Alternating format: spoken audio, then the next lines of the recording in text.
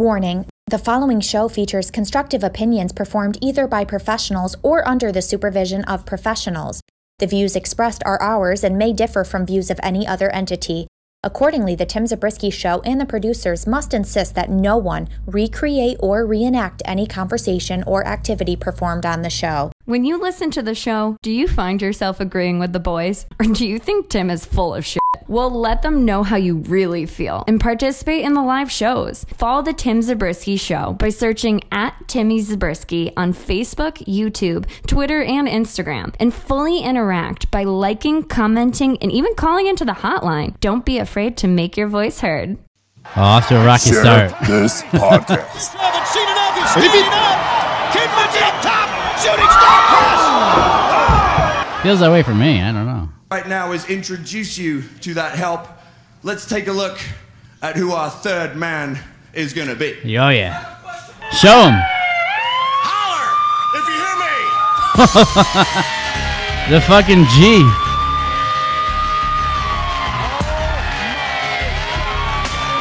Scott Steiner in the NWA arena.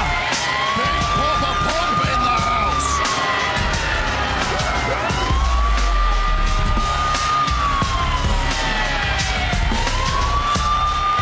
I'm in shock. You can't blink, Frankie. Yeah. Look at this guy. Another legendary wrestler ready to do battle here at GPB Studios on NWA Power. What a pick by Nick Aldis.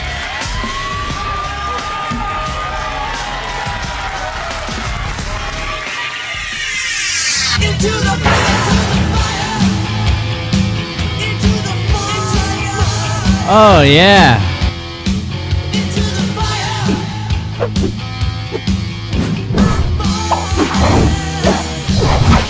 Into the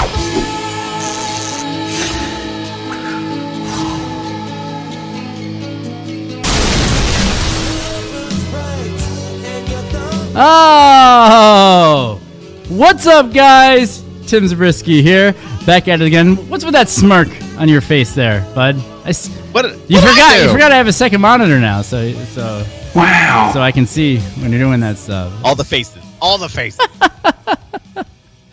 Oh, this is going to be a little bit of a bonus episode for everybody here that's watching us. Thank you for tuning into us and everything like that. This is the Tim Zabriskie Show. I am your host, Tim Zabriskie. With me, as always, the man, the myth, the legend, the aristocrat, the vegan. I don't know. Are you vegan? No. No, not at all. Mr. No. President of Wrestling, Mr. Phil Stamper, ladies and gentlemen. If it wants to load you, can we get him in here? All right, yeah. Hilarious. Second round of applause. I'll take it. Yeah, absolutely. Phil, TM. you were a little impressed when I told you that the other day I did a little bit of homework, actually. It was Friday night. Had a little bit of time by myself, just hanging out, just doing my own thing and everything. And what I did, Phil, was I opened up the old Wikipedia. that was right in front of me. The hardbound copy. The hardbound copy of Wikipedia.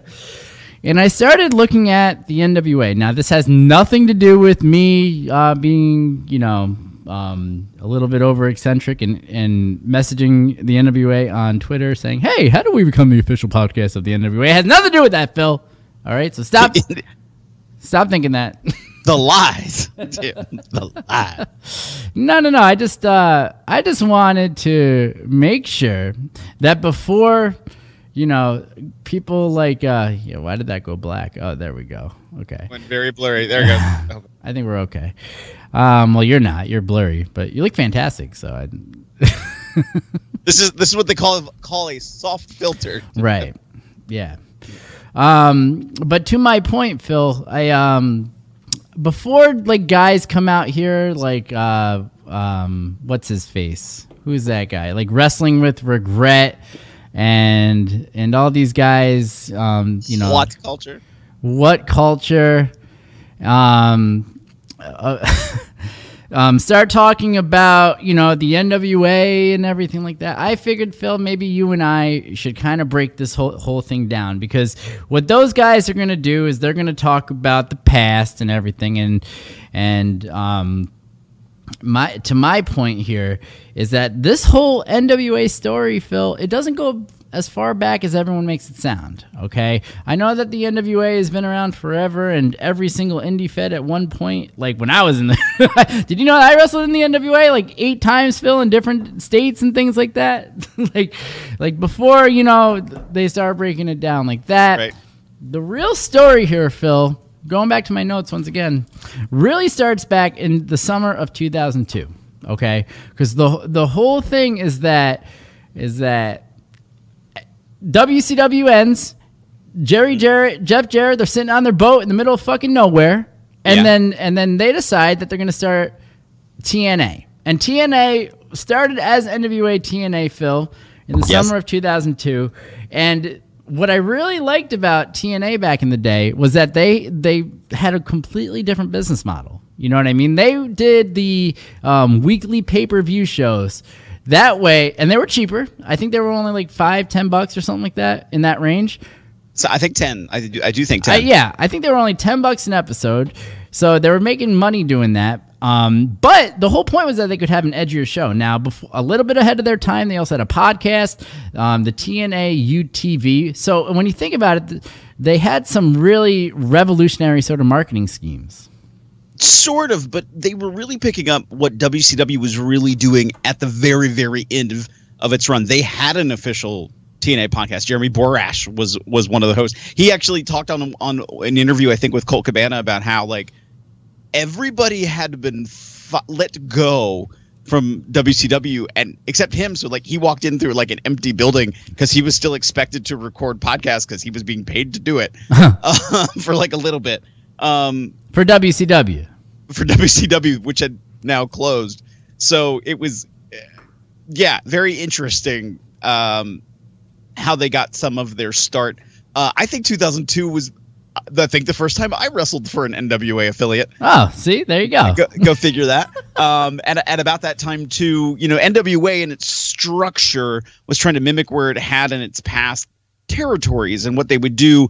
And I know I'm gonna misuse wording, so I'm gonna apologize. They gave affiliateships to certain promotions that anchored that, okay, you're the affiliate for this state or region. This is early 2000s, right? And then they had some kind of lesser status, like associateships, where, let's say, like for example, I know in the Ohio, West Virginia, Kentucky area, NWA Tri-State was the affiliate for those 3 states. But then NWA Bluegrass, that ran in Kentucky, was an associate and could use, with permission, the NWA name through NWA Tri-State. But the whole thing was a work, though. It was a bit of a money grab in my perception. I mean, at that time or near that time, Rich Arpin became NWA president. And I don't know if I've ever shared this story with you. This is where, like, at first when TNA got started, super hot, it's great. Here comes the NWA president on NWA pay-per-view, and he's wearing sweatpants and a t-shirt. And as a little bit of a right, it's like, this is not a good look, dude. And I worked for him, and at NWA Tri-State, I think I even fought for the listen, I need you to pay attention to this logic. I think I fought for the NWA Tri-State United States Heavyweight Championship. Yes, because there's multiple United States, but this was the one. Right. This championship was for the Tri-State United States. It makes perfect sense to me, Phil. #wrestling. Anyway.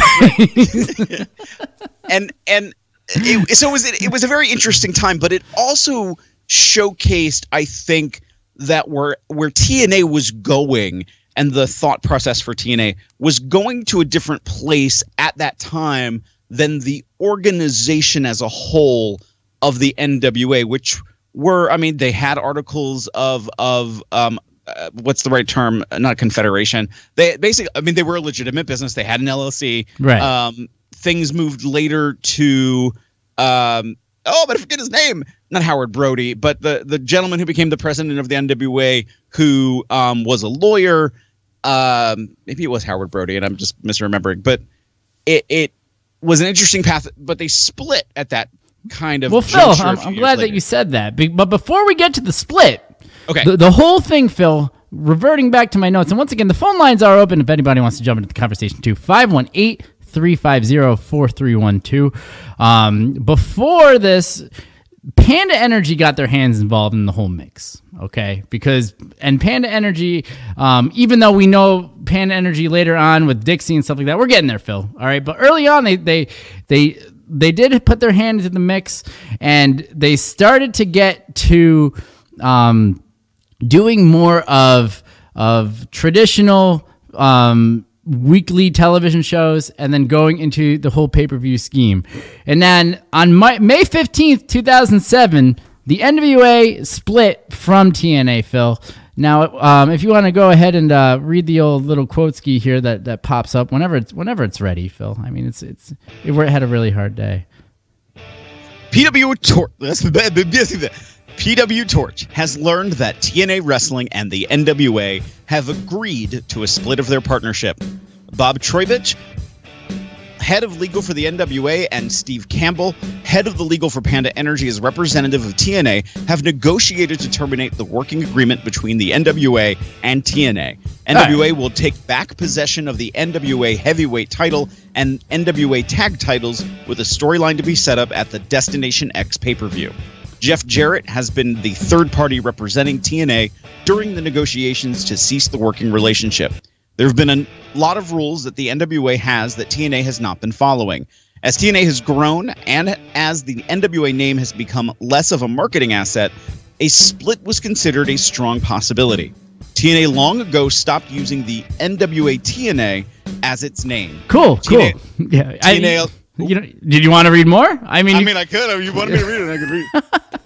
No, but basically, Panda Energy and TNA and Jeff Jarrett, they all decided to go to the separate ways. Titles went back and everything like that. And at this point, NWA was done once again. You know what I mean? Right. Like there were still some little territories floating around, and it's not even like any of the little territories that we're talking about, NWA Green Mountain up here in Vermont, whichever the one is in Pennsylvania that I also wrestled for too. It's not like there were like farming places for NWA TNA, which is why, as we were saying, it was all just a big work. You know what I mean? Right. And I think about things that, and again, now we're talking about a time that was 15 years ago. To hear some people who worked there at that time who thought, okay, here's this great opportunity, here's this big moment. I mean, even people like CM Punk and Colt Cabana who worked there, who got paid nothing to work there at that time. And by that time, he had already traveled internationally, and makes a comment. They're like, well, we can't pay you, but hey, you can take some of our merch. And like, oh, what's this? And it's like, well, we give this stuff to our street team guys. He's like, well, I'll take a whole bunch of it, under the guise of taking it to put up to advertise TNA. Right. And then he sold it at his merch table for multiple events afterwards to make his pay for, exactly. For TNA. Yeah.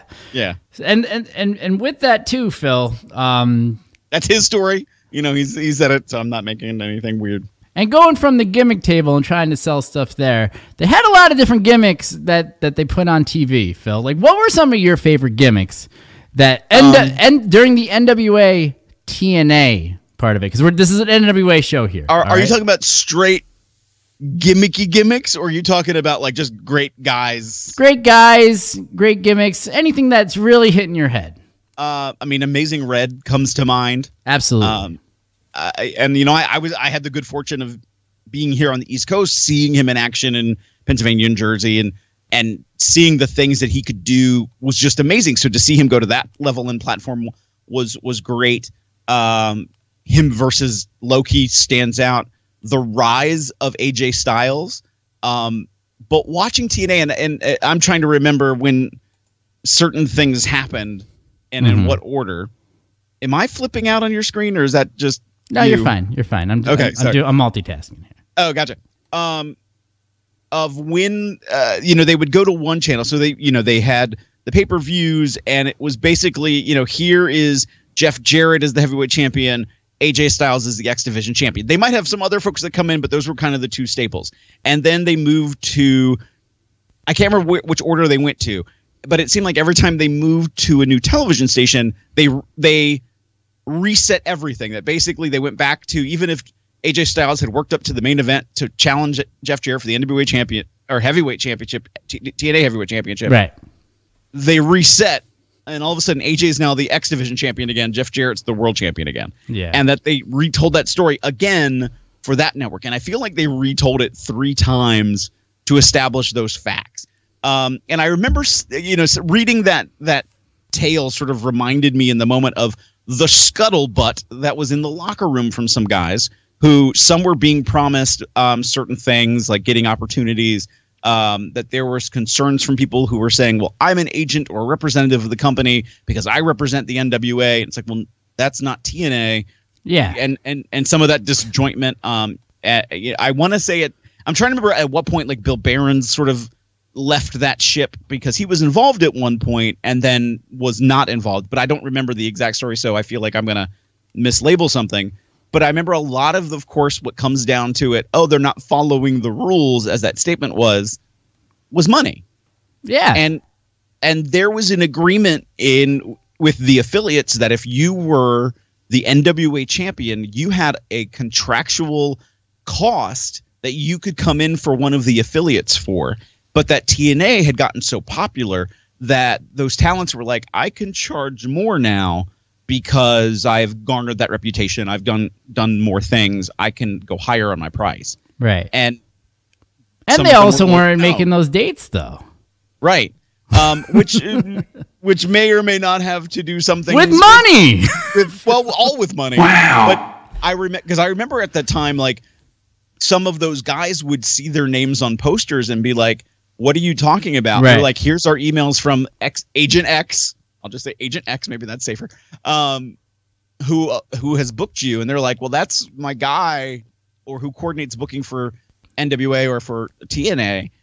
But I never knew this, and so sometimes, like, as a sort of fast switch, that agent would not, if nobody caught on, then the agent would try to go behind the scenes and go, oh, so sorry, his flight got canceled, something weird, wonky happened. Oh, don't worry. Instead of AJ Styles, I got you one of the 3 flying. I got you Eric Young.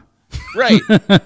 And it's not that the quality of talent was bad, but it was right. Like you expected the guy who was holding the NWA championship or the X Division championship, which at that time was like, holy shit.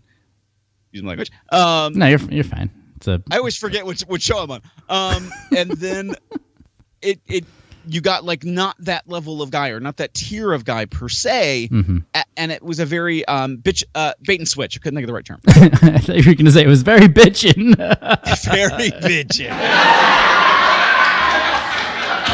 Yeah, exactly. So I would say that, right there with you, you talk about your Samoa Joes, you talk about your CM Punks that were in NWA TNA.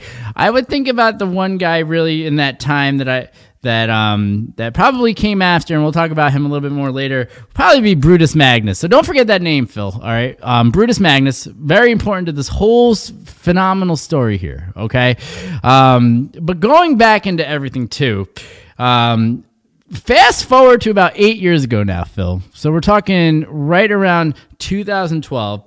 Panda Energy, after 10 solid years, and we had a bunch of different eras, Phil. Talk about some of the different eras that we had from 2002 to 2012. I mean, we talked a lot already just now about sort of that. And are you talking about in the NWA or TNA? You've lost me a little bit. Well, now it's more TNA because now, well, we had the original era, obviously, but then we also have like the Hogan era, the Eric Bischoff era. You know what I mean? That whole deal, like leading up to really Dixie Carter taking over, because that's where we're headed right now in the whole storyline of things, Phil. What are your kind of some more of your top favorite moments?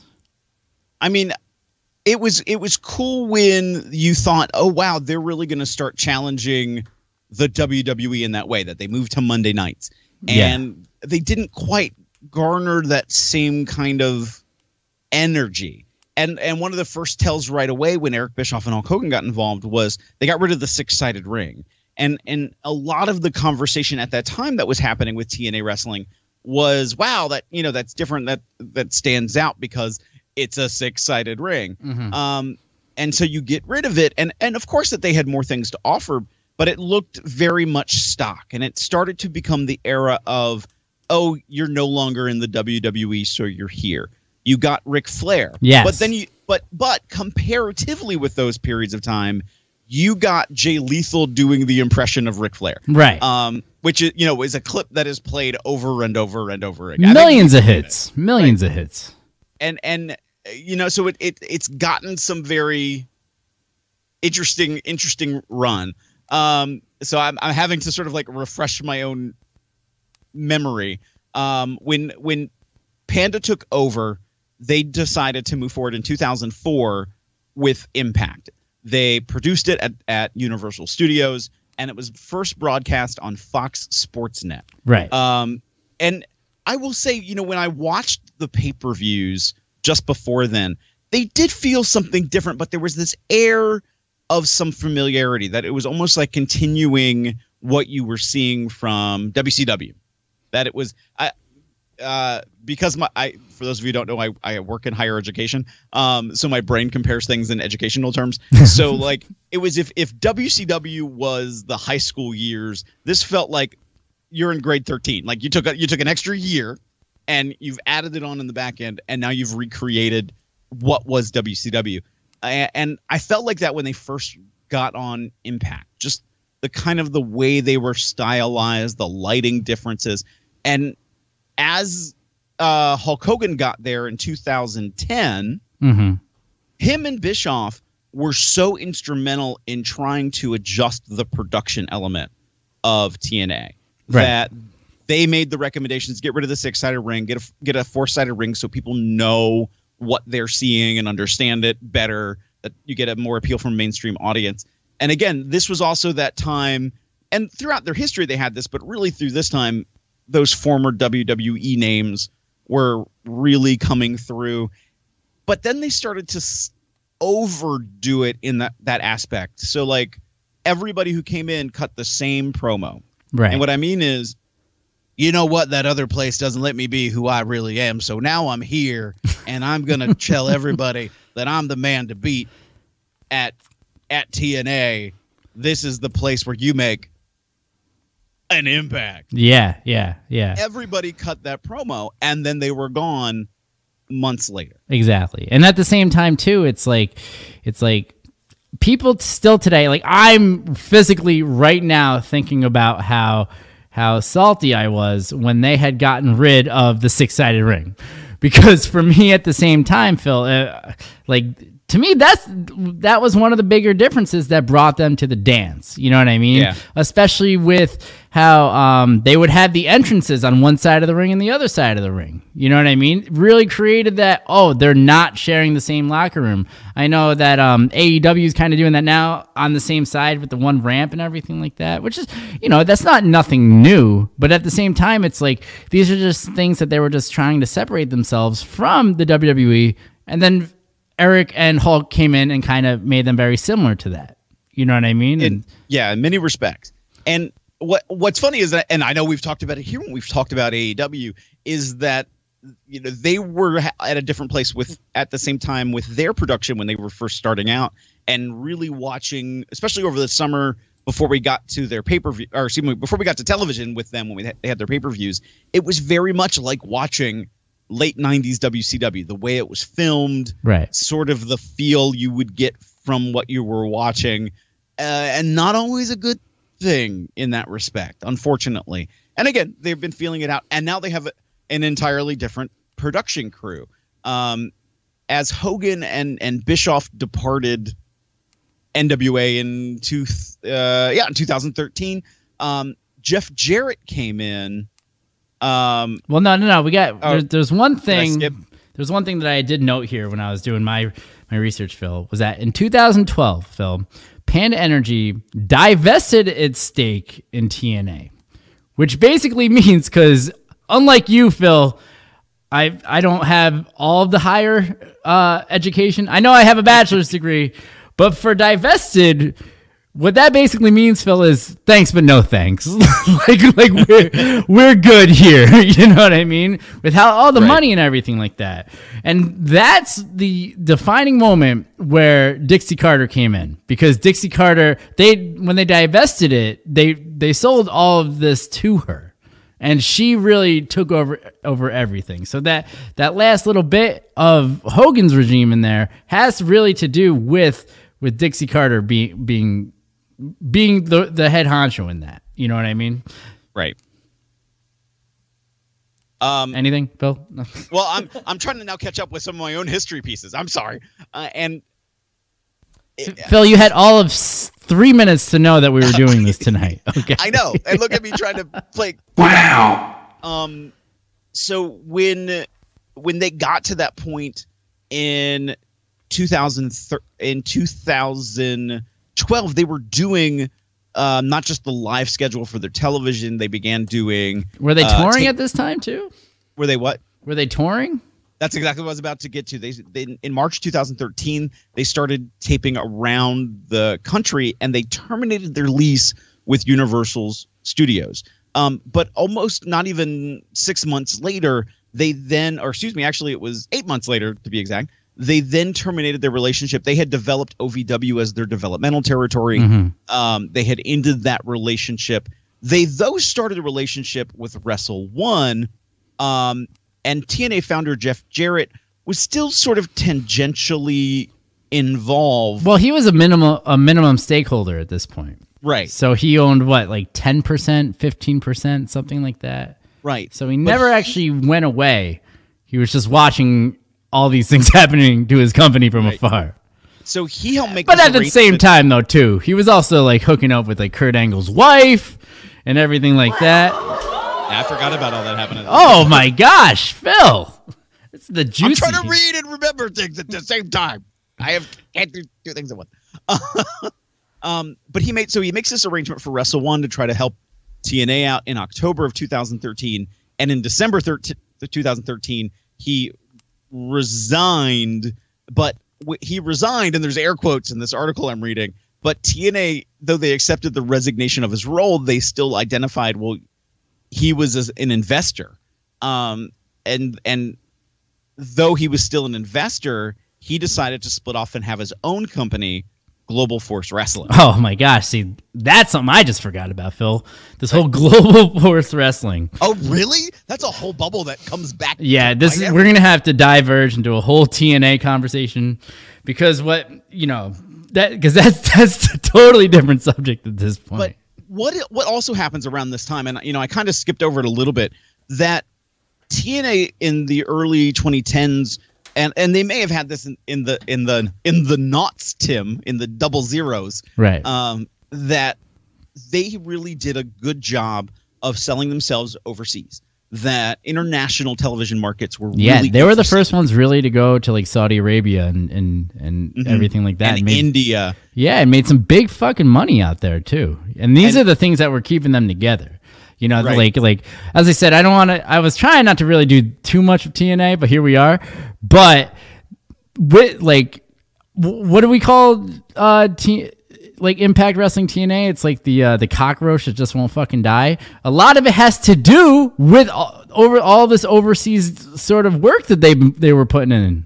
And it's weird because I've heard that before, and I'm not gonna lie. In this time frame of like they were no longer with Universal. Here's Jeff Jarrett leaving and starting Global Force. It did feel a little bit like, okay, what's happening? Where are they going as a company? What's their direction? And why aren't they dying? Like right. it felt like, and even rumors of what was going to happen with Panda Energy possibly pulling up roots started in this whole conversation when you mentioned that they divested their interest in 2012.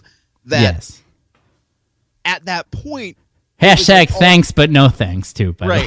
All of these conversations kept going about, are they staying around? What's going on? But then things turned very interesting in 2015. Exactly. Phil, it's as I said, guys, Phil knew that we were doing this 3 minutes before that we fucking started doing this. And yeah, he's hitting every single one of these fucking fantastic segues. Ladies and gentlemen, Mr. President of Wrestling, Phil Stanley. Phil, what happened in 2015. As they start in 2015, two key things started. So one, there was then seemingly this resurgence in how do we rebuild ourselves, our identity, our brand, and they re-signed Kurt Angle, Jeff Hardy, Gail Kim, Mr. Anderson, Abyss, and Matt Hardy. Also, Awesome Kong joined later. And 6 of those guys were former WWE guys to really separate them from the other pack. But continue. Right. And at this time, though, this was also not too long after, maybe it was only a year after, in December 2013. So only a year later, when TNA basically tried to lower AJ Styles' contract amount so significantly that he decided. And he recently just started talking about that too. Right. Basically what Wikipedia is saying, that they offered a 65% reduction in his contract. And then told him that no one's going to see value in him. Yeah. Just like a great fucking employee. But I remember at those times too, and now I've interacted with AJ like 4 times in my entire life, so this does not come with the knowledge of him. Right. But I felt like there was this sentiment given towards him of like, you'll be the guy. You're just not the guy yet. But that was because, you have to go through Hulk Hogan and Ric Flair, who are coming over here to live this resurgence. Is this a resurgence? Is this just alternate reality wrestling? Like, what's happening? And so he leaves like, I don't know if he left deflated, but there was sort of. Oh no, he felt fucking great, Phil. You're absolutely right. Right. Yeah. You're not worth anything. You're not worth it. Okay, great. Thank you so much. Right. But at the same time, I think he had to have known, the quality of work that he can bring inside of wrestling. Anyway, but we're talking about a year later, and now they're like, okay, we're rebuilding our brand, rebuilding and connecting to all these guys. And in April 27th, 2015, Smashing Pumpkins frontman Billy Corgan is hired to become the senior producer of creative and talent development. Now, I will say, I had at about 2012 had gone to Universal Studios, and they were literally doing Barking at the Park. And what I mean is, like, I don't even know his name. There was a manager on the show on Impact who was in the streets in Universal yelling for people to come to Impact Wrestling, and like barking, like old school carnival barking. And my friend who was with me, who is not inside the wrestling business at all, was like, "Hey Phil, let's go do this." And I'm like, "I'm on vacation. The last thing I want to do is go to work." Right, right. Last thing I want to do is see that shit. And we go, and I mean, Hulk Hogan's there, Rob Van Dam is there, Chavo Guerrero is there, and my friend goes after the third match, "Can we go?" Wow. And I was like, "Oh man." And so at that point, I don't think I watched much of Impact until Billy Corgan comes in. Okay. Billy Corgan joins, and I was like, okay, that's kind of cool. Smashing Pumpkins, Billy Corgan, this is great. I want to see what he brings in. And now I would say it wasn't right away, but it was a few months later, as he started to be ingrained inside of some of those storylines. And let me remind you, senior producer of creative and talent development, and he's putting himself seemingly in storylines. But I think the one part of this whole thing that you're missing, though, at the same time, though, Phil, is that you don't just get that position without a little bit of this, because at the same time he was also lending money to the Fed. You know what I mean? Like, they needed him as much as he needed them. You know what I mean? But like, let's not beat around the bush about it too. I mean, Phil, this guy's been trying to get into the wrestling business for years. The big Fed that, for me, one of the Feds that you used to work for, Pro Wrestling Syndicate, fucking Billy used to hang out at all the shows. He was trying to fucking buy that Fed. And we're talking like 6 years before this even happened. You know what I mean? Like, he was really trying to get himself involved in all of this stuff. And but this is where things for me got weird. So he starts in April as the senior producer of creative and talent. By August, he's now the president of TNA Wrestling. Right. Which means he put more money into the whole thing, Phil. Right. You know? I remember watching. I was like, I want to watch and just see how things are looking. And it's the introduction of. I'm gonna mess up the belt. It's like the Legends belt I think they had for a minute. Oh yeah, I just watched this whole thing about this. So it went from the Legends Championship, but it was the Legends Championship was right around. I want to say more at the beginning of him being there. He turned it into the Grand Championship. Yes, is what he had turned that into though, and then maybe that was what I had watched because again I'm expecting. Billy Corgan, rock star, Smashing Pumpkins. Right. Yeah, let's see what happens. And he comes out there in glasses and a tweed jacket with patches on his elbows. Okay. And I was like, and I remember literally saying, what 1970s wrestling am I watching? Right.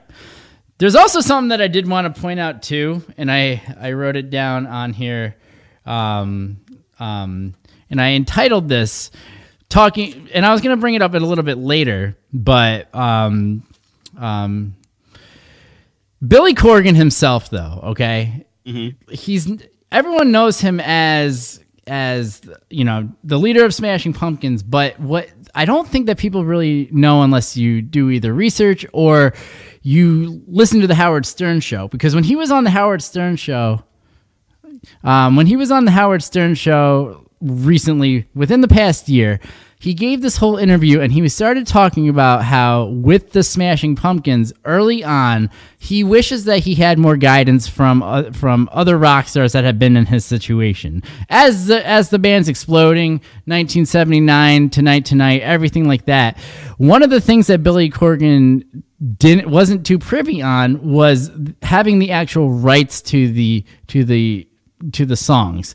Now, all the good bands that stick together and everything like that, they all say that the whole band wrote the entire song. Billy, he didn't know any better, and he was kind of like, fuck you to his manager when his manager was trying to explain this to them. And Billy was like, no, they're my fucking songs. Because when you write the actual songs, you make a lot more money than you do just being the person that performs it. So we're not talking just regular, number one smash hit in 1999, fucking Billy Corgan and the Smashing Pumpkins. We're talking about fucking Billy Corgan money here. like huge millionaire, has fucking so much play money, especially at this point, especially with like Spotify and things like that. So this is what we're talking about here. And the fact that he dresses however he dresses, and Phil, you may not like it and things like that. The point is that he's rich enough that he can dress however the fuck he wants. Oh, no, well, my thing was, if your persona, because it wasn't like they were trying to say, look at the historic legacy of TNA wrestling. Right. Look at this man who has 20 years of experience inside the world of professional wrestling, Billy Corgan, ladies and gentlemen. It was Smashing Pumpkins frontman Billy Corgan, and now TNA president, the new alternative in professional wrestling. But they were never like huge rockers. Like they never no, that's not what I meant. They never portrayed the image that you would think of because when I think of like huge fucking rockers, I think of like Motley Crue. It's the first person that comes in my head. Metallica. But the Smashing Pumpkins were never like that. But they're so fucking rich that they can be whatever they want to fucking be. But you know what I mean? What is almost shocking in a certain way is how fast at this point things start to develop. So he's hired in April. He's president in August. In October, Corgan sues TNA for unpaid debt that TNA defaulted on with him. And Tennessee puts a lien on TNA for unpaid taxes. Anthem, which at this point is not an owner at all with Impact Wrestling, they have an interest because they own the Fight Network, which Impact Wrestling in Canada is broadcasting on, and they offer to help repay both TNA and Corgan. Right. So I want you to read this one here, Phil, because this is where we're heading to, right? Okay. Yes. According to a report on August 7th, 2015, TNA filed a new business name of Impact Ventures, LLC. It was reported near the beginning of 2016 that Arlox Marketing, a Brentwood, Tennessee-based marketing agency, had taken a stake in TNA at the start of 2016 in return for providing partial funding, as well as taking over TNA's production operations. It was reported in June 2016 that Smashing Pumpkins frontman Billy Corgan acquired a minority stake in TNA from Dixie Carter, but he had instead provided a loan to Carter. Then on August 12th, TNA appointed Corgan as the company's new president, and the transition of Carter from president to the company's new chairman and chief strategy officer. It was reported on September 16th by the New York Post that Canada's Fight Network, through its parent company Anthem Sports and Entertainment Corporation, had also taken a stake in TNA. On November 4th, Corgan was removed as president. Removed, Phil. Removed. Then on November 30th, it was also reported that Corgan had settled his lawsuit against TNA with Anthem Sport and Entertainment Corporation, acquiring the loans Corgan made to Dixie in the process. So he makes his money back after seemingly bailing them out. Exactly. And all this guy wanted to do was be in the professional wrestling industry. So, and what do you do to your employee, Phil? You know what I mean? That's just trying to help you out and backs Right. you up. You fuck them right in the ass, Phil. That's exactly what you do. So basically, some additional legalese that I'm reading about now is that for them to pay Corgan back, well, they weren't just paying him back to be like, oh, look at us, we're nice people. We're paying you in turn for your stake in Impact Wrestling. Yeah, they bought him out, Phil. They bought him out, so they then become the majority owner. Exactly. And this is where the all right. No, continue. Go ahead. I was gonna say at this point, he is still saying this is November 3rd, 2016, that he had not been paid the debt that was owed to him. Of course not. And that he was and as such, he was considering suing as well as converting the debt into a 36% stake as a result of the settlement. Between Corgan and TNA, Anthem Sports Entertainment acquired the loans Corgan made to Dixie. So they paid him out. Anthem now is responsible for those loans that Dixie is now supposed to pay back. I know. That's what the best part is. It's like Anthem wanted him gone so bad that they're covering the cost that Dixie should have covered. Right. You know what I mean? But then again, it's Billy Corgan. So he's got that Billy Corgan fucking money. Right. But now at this point, Corgan's gone. So do you see anywhere if there's a dollar figure anywhere? Does it say a specific figure or anything? It does say. I mean, in the because I feel like we're still talking millions and millions of dollars. In the lawsuit, he's saying that he had yet been repaid the $2.7 million. Yeah, that's a lot of fucking money. All right, what I'm gonna see is if I can find. You can have all the Billy Corgan money. That's still a lot of fucking money. Right. I'm trying to see what he settled for. Terms weren't just. This is according to the New York Post. Terms weren't disclosed, but central to any agreement were Corgan's $1.8 million in last-minute loans to TNA to cover production costs. He was chafing for more control. This is again their wording. He was chafing for more control and was afraid the embattled company might be sold from under him. Which in effect, it happened. It had. It definitely happened. Yeah. Right. So, and I'm trying, and I remember some of that time of people going, okay, this is it. They're gonna close. Now it's time they're gonna close. Yeah.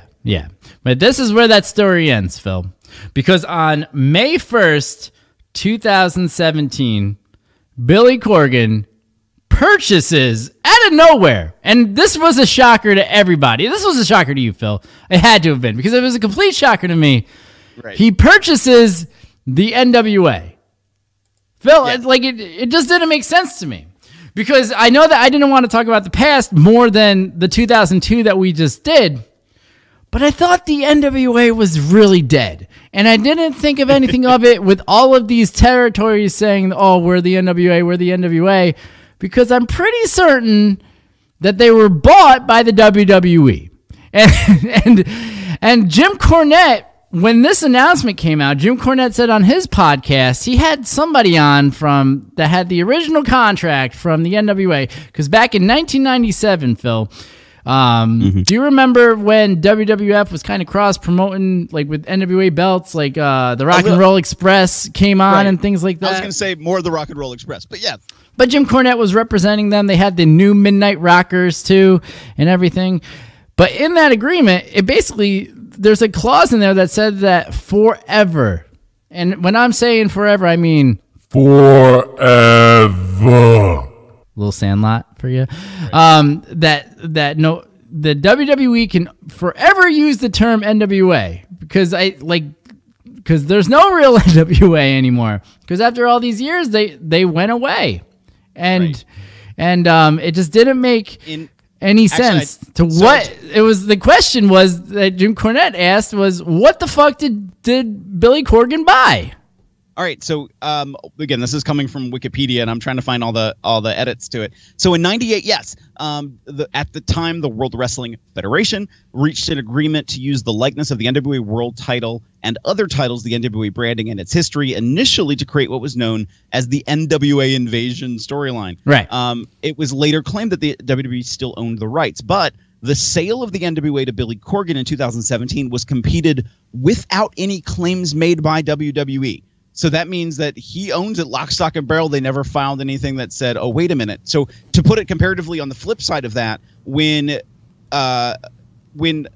ECW was sold by Paul Heyman to the WWE, as the sale went in at the very end, Todd Gordon, who had started Eastern Championship Wrestling, or was one of the people who just started Eastern Championship Wrestling, kind of raised his hand and went, wait a minute, I thought you were just selling Extreme Championship Wrestling, not everything that went back to Eastern, because that's mine. I had a financial stake in that and in early Extreme. Hey, wait a minute, what about me? But did he get bought out by Paul? I don't remember any of this. And I don't remember, and that's a whole other history. And yeah, that's another episode. That's another bonus episode. That's another thing. Make sure you like, subscribe, and share, right, Phil? Right, exactly. Thank you. And listen to whatever fine podcast to listen to. Yeah. And but yeah, so that got thrown out of court basically by saying, well, you didn't apply for an injunction in time. But so with this, I mean, the name brand of Billy Corgan, snooze you lose is what the answer to that is. Right, basically yes. And so the WWE did not compete with the claim in 2017 that now Billy Corgan is the sole owner. But what happened to lead into that? We mentioned a little bit before about the structure of the NWA, the territories, these 5,000 million promotions all saying they were NWAs. Yes. And there was this feeling by the NWA board of directors that they had watered down their own product. Too many people were using the NWA name, though they had a lot of rules and there was money that had already been paid. Basically, they used the minimum quorum needed for a board meeting, literally assigning new board of directors at that meeting, so that therefore they had new full board members. And then made a lot of different decisions regarding who was their president, who was the executive director. So, for example, and basically this was under the guidance of the lawyer who became the president, or excuse me, the executive director of the NWA. Is it Robert Troubich? I think Bob Troubich. And that happened at first. That happened in 2005, where he becomes the president. Then he retires. Another businessman took over that role. One of the affiliates then sues the NWA because they're like, well, wait a minute, your parent company, the Troubich Pro Wrestling Organization, claiming insurance fraud against the NWA's liability insurance. They settled, and then they moved from a membership model to a licensing model, which caused many promotions to immediately cut ties, and the other way around. Because of a different financial model, that meant those promotions could no longer stay affiliated. Right. And so there was a lot of... So that's what it really came down to, was them doing that. It's always the money. Yeah. Follow the that money. Fucking hashtag Billy Corgan money. Right. I was trying to come up with hashtags for this, and that should have been it. Hashtag Billy Corgan money. Right. So... I'll fix it later. Well, let's go with it. So when Billy Corgan takes over... The NWA board had already done a lot of the work. They had already cleaned out the chaff. They had already put themselves in a place where they thought they were going to be a I little know. more structured. Phil, remember when we first started out 8 years ago and we were the NWA Tim Zabriskie show, and now we can't? And then they fucking changed the whole business model. It really fucked us over. Now we're the Tim Zabriskie show. Much better. Right. We used to be AWA Tim Zabriskie show, but that really wasn't selling to the kids at all. But when he bought the company, it included the names, the rights, the trademarks, and the championship belts. Yeah. Over the following weeks, NWA trademarks were removed from Tharp's International Wrestling Corporation over to Corgan's Lightning One Incorporated production company. He also purchased Tharp's stake in NWA On Demand video on demand service and licensed the Paul Bosch Wrestling Library. He took over ownership of the NWA effective October 1st, 2017. Yeah. Phil, I wrote down a joke the other day too on my notes. Do you want to hear what I wrote? Go for it. I wrote, and as CM Punk's sister Charlene thought, I thought they were dead. If I had delivered it when I was supposed to, and not went back and saw that I had written that right after Billy Corgan money, I probably would have gotten the better reaction, but right. And I'm trying to remember. I'm sorry. No, you're fine. So I'm trying to look up a little bit of a history thing because you're going to find a really weird connection in just a second to another name from my past that you don't like. One Mr. DJ Hyde. Why do you always have to? I think you love this man. This is what this really comes down to. Because every time you find an opportunity to bring up CZW's DJ Hyde, you fucking grab at it like a mother's tit. Well, because he provided. It's not that I have any admiration for him. It's more because of the stories that came out of his mouth. Oh, and it's more like, so when I say some of this, like, I don't know how much is true. So Corgan buys NWA. Yeah. And this is where some just odd things were happening because Championship Wrestling from Hollywood was like, we're the flagship show. No, we're not. Yes, we are. There was another wrestling network coming around called, was it Ultimate Wrestling? I'm going to misrepresent At a Buffalo? That. No, actually, maybe it might have been one of the affiliates. I can't remember. That they were also trying to do this multi-promotional thing and how do we share. And because at this point, Championship Wrestling from Hollywood, I'm saying the wrong name. The producer for that, who has now gone on to help with NWA Power, him and his business partner have now a financial stake inside of CZW. Well, they're also now associated with the NWA, with Billy Corgan, and this whole new United Wrestling Network. And it's like, well, wait a minute. How is this all happening? What's going on?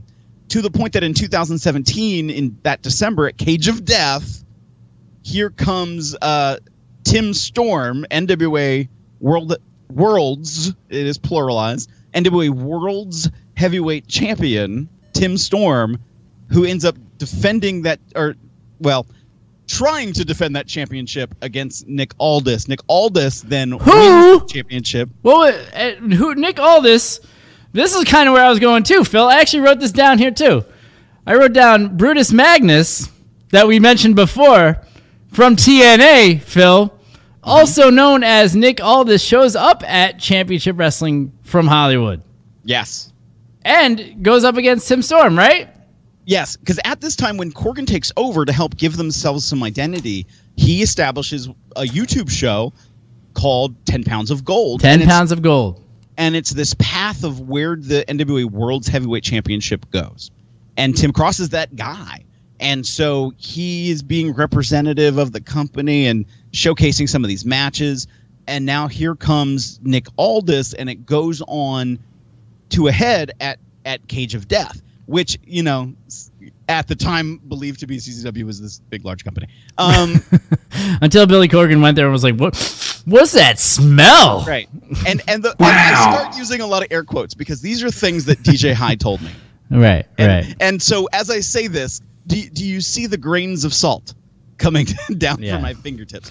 All right, Okay. we got a question from the audience here. If Corgan owns the belts, how can WWE show the old pay-per-views with the NWA belt? Example, Starrcade Flair versus Race in the 1980s. Because at that time they probably had a licensing agreement to be able to use those images, those likenesses, the fact that they were on television at that time. This is just a recording of that. They own that. They own those tape libraries. That has nothing to do with the tape library that was sold to Billy Corgan. Right. So whatever WWE has that they filmed or that they had They had gotten from the WCW tape library. right, or that they got from WCW, because there were times in the way distant past where WWE and NWA talents had crossed over. So way back in the day, yeah, they could now have access to the WCW stuff. And I know some people are like, well, wait a minute, when I watch old WWF stuff that they have to scrub out the F in the logo, that was because they were in violation of their international copyright agreement with the World Wildlife Fund, and as a result of losing that case, because they had to then retroactively remove that logo. So there is some cases where, like, no, you don't have to, and some cases where you do. Right. So, and also there's something interesting too from those NWA days too, where when you would become the champion, you would also put down a deposit on those belts, and yes. And that was the big thing back in 1992 with Ric Flair, where he had the big gold belt that everyone knows and is synonymous with. But when he came to the WWF, he brought that belt with him because he was never paid back the deposit that he put in. So he said, "Well, it's fucking my belt then." And then when he came back from there, he during his time, then they kind of worked the whole deal out and stuff like that. So, but yeah, I mean, to go back to your question, yeah, it really has to do with who owned that tape library. WCW was and that's where it gets confusing too, because WCW was from the NWA and everything like that. So, right. But that's not what we're talking about here. Now, Phil, let's talk about the modern day NWA and the product and everything like that as well. Well, that was kind of what I was going to get to. So when we mentioned this Championship Wrestling from Hollywood, one of the people involved, the promotion president, is Dave Marquez, and he has a financial backer to him. Dave Marquez goes on and is now assisting with some of the production, and you see him at NWA Power when they were all affiliated in bringing everybody to Cage of Death. They all coordinated elements of what was shot and what was filmed. Corgan was there with Tim Storm and Nick Aldis and made sure it was filmed for their live on YouTube for the NWA and for 10 Pounds of Gold. So right. They, at that time, it was already being discussed, like, what is that thing that they are doing? And they had started to establish a foothold in the YouTube space in the world of wrestling. And at this time, independent companies like Beyond had done really well with doing that. CZW was doing well with that. And now NWA had come through and was really branding themselves as, hey, you want to watch our stuff, you can go to YouTube. And so even in 2017, they were establishing that, hey, you have a way to follow us. Exactly, which is very radical sort of marketing schemes and things like that, especially when you think of going back to NWA TNA at the very beginning of time, where, as we talked about, the weekly pay-per-views that were cheap and being a little bit edgier. YouTube, it gives them a platform to be a little bit edgier, even though they're not. They're keeping it very old school, hitting that home sort of fresh market, using YouTube as a platform that everyone can get to today in order to sell their pay-per-views later. Their internet pay-per-views, right? And so it's pretty radical marketing and things like that. They're really putting themselves out there in a way. So to the question that we have titled this with, Phil, is NWA the future? Here's where it gets funny. Because when you look at them visually, they are trying to bring back a style of wrestling, a format that you saw in the 70s and 80s, the childhood product that Billy Corgan would have seen as a child, that he grew up with. Right. Exactly. And there is a huge thing to be said for the nostalgia pop, right? Right. And what's interesting is he isn't relying though solely on the folks from that era to bring back that nostalgia pop. That he's giving that style, that stylistic impression, but using current stars with a blend of some some folks that we've seen on other platforms, WWE, and Melina, and Scott Steiner, to bring back a little bit of like, oh, this is interesting. Yeah, but at the same time, too, the other thing that I really like is when we take a look at Brutus Aldis, right? and we take a look at what's his face, the guy that was the Mrs. Lackey, and Stu Bennett is on there too. All these guys that were completely misused, and Colt and things like that, and they're finally giving them a platform. It's really becoming a third brand with all these guys that everybody was like, oh man, like I really can be behind this guy. And they're finally giving it to him. You know what I mean? And like that's amazing. That's awesome. You know what I mean? And they're doing it on YouTube where they had established that presence. Exactly. It's very radical. It's very hip. It's very cool. The style is fantastic. It's a throwback, but it's still new. It's letting people have their own shtick and everything like that. I think it's a great show. It's exciting. There's storytelling. There's character development. It's good. And I pop so hard for the marketing of it to where, you know, it's a free show that everyone can get to sell a pay-per-view later. Yeah. That's it. It's simple. It's very simple. I'm a fan. Good, Tim. You should be. So it is. I like the availability of it. You know, you don't have to subscribe to another streaming service to be able to watch it. That it's right there and that it is accessible. I do like that. Does it have the ability in itself to perpetuate its own funding?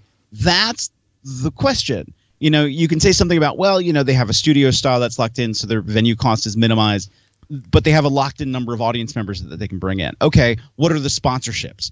And how are they then displaying them to get a financial pay there? Yes, on YouTube, I'm sure that they have the monetary, what's the right term? Not affiliateship, whatever the right term is that I'm forgetting about on YouTube, where you can gain money by having so many subscribers and so many likes and so many views, that you get money off of that. So I know they're getting some money. Monetization? Is that what you're talking about? Monetization. But I think that the other part too is that because of the company and the Billy Corgan name recognition, because wrestling, because of the way that YouTube has changed everything, their whole YouTube platform as far as monetization and also children and everything like that. I don't know if this is confirmed, but they have to be a partner. They have to be a partner with YouTube in order to be able to be on there like this. And that, because there was a while, Phil, I don't know if you remember, they banned professional wrestling completely from YouTube. Well, from at least the monetization stream. Exactly. And then they started to heavily target violent stuff. And so eventually they rolled back on some of those rules. Because all that happened during my time with that other place. That place that shall not be named, Phil. That I've already talked about. You can't help it. You can't help it. And CZW.com. There you go. It went away and then it came back.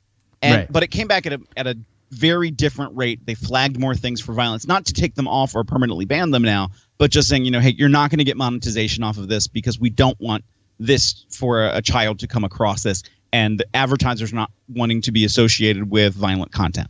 And so, the way this is being presented, a family-friendly style of professional wrestling, okay, you're going to appeal to more advertisers who are not going to be offended to be on that kind of a product. Mm-hmm. That you're going to hit that more mainstream style of audience, and an audience that might be interested and enticed by some of that wrestling history, that little bit of the nostalgic kick, but looking back and saying, though it looks a little older, it feels different. Mm-hmm. And different works in the world of professional wrestling. I mean, hey, James Ellsworth had a job.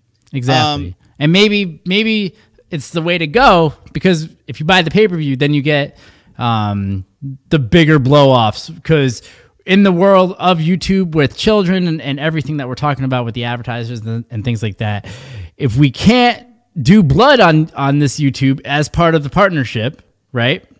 Right. Maybe we can do it on the internet pay-per-views for the big blow-off shows and everything like that.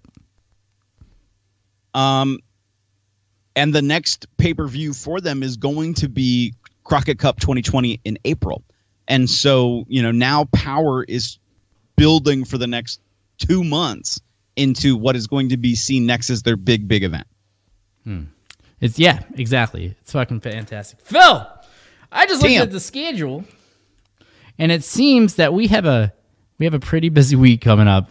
The last week of this month. Did you know this, Phil? I did, Tim. It's looking like we have AEW and we have Super Showdown 2 days apart from each other. Did you know this? I actually kind of forgot about AEW's pay-per-view. Yeah, AEW having another pay-per-view. But Phil, this was the retrospect and the future of the NWA. I think that everybody should try to check it out if they have the chance. It's available on YouTube. If you're watching this right now, TimmyZ.com/YouTube. I said that backwards. Why don't I have a website, Phil? Do you have a website? I don't have a fucking website, Phil. Should I get TimmyZ.com? Should that be? Yes. And change your name to that on YouTube too. Timmy Z. Timmy Z. All right. We can do Timmy I. Make sure you like, subscribe, and share. Thank you for joining us here. If you were able to catch a couple seconds of us talking about the NWA, we will be back in a couple weeks talking about not one, but two pay-per-views with the AEW, AEW Super Sunday Showdown, and Spectacular. Now AEW Revolution, the women's revolution there. And nope, just kidding, Phil. Just AEW Revolution, as well as WWE Super Showdown live from Saudi Arabia. And if we don't see you, catch us outside. All right, Phil. How about that? Team. I like that team.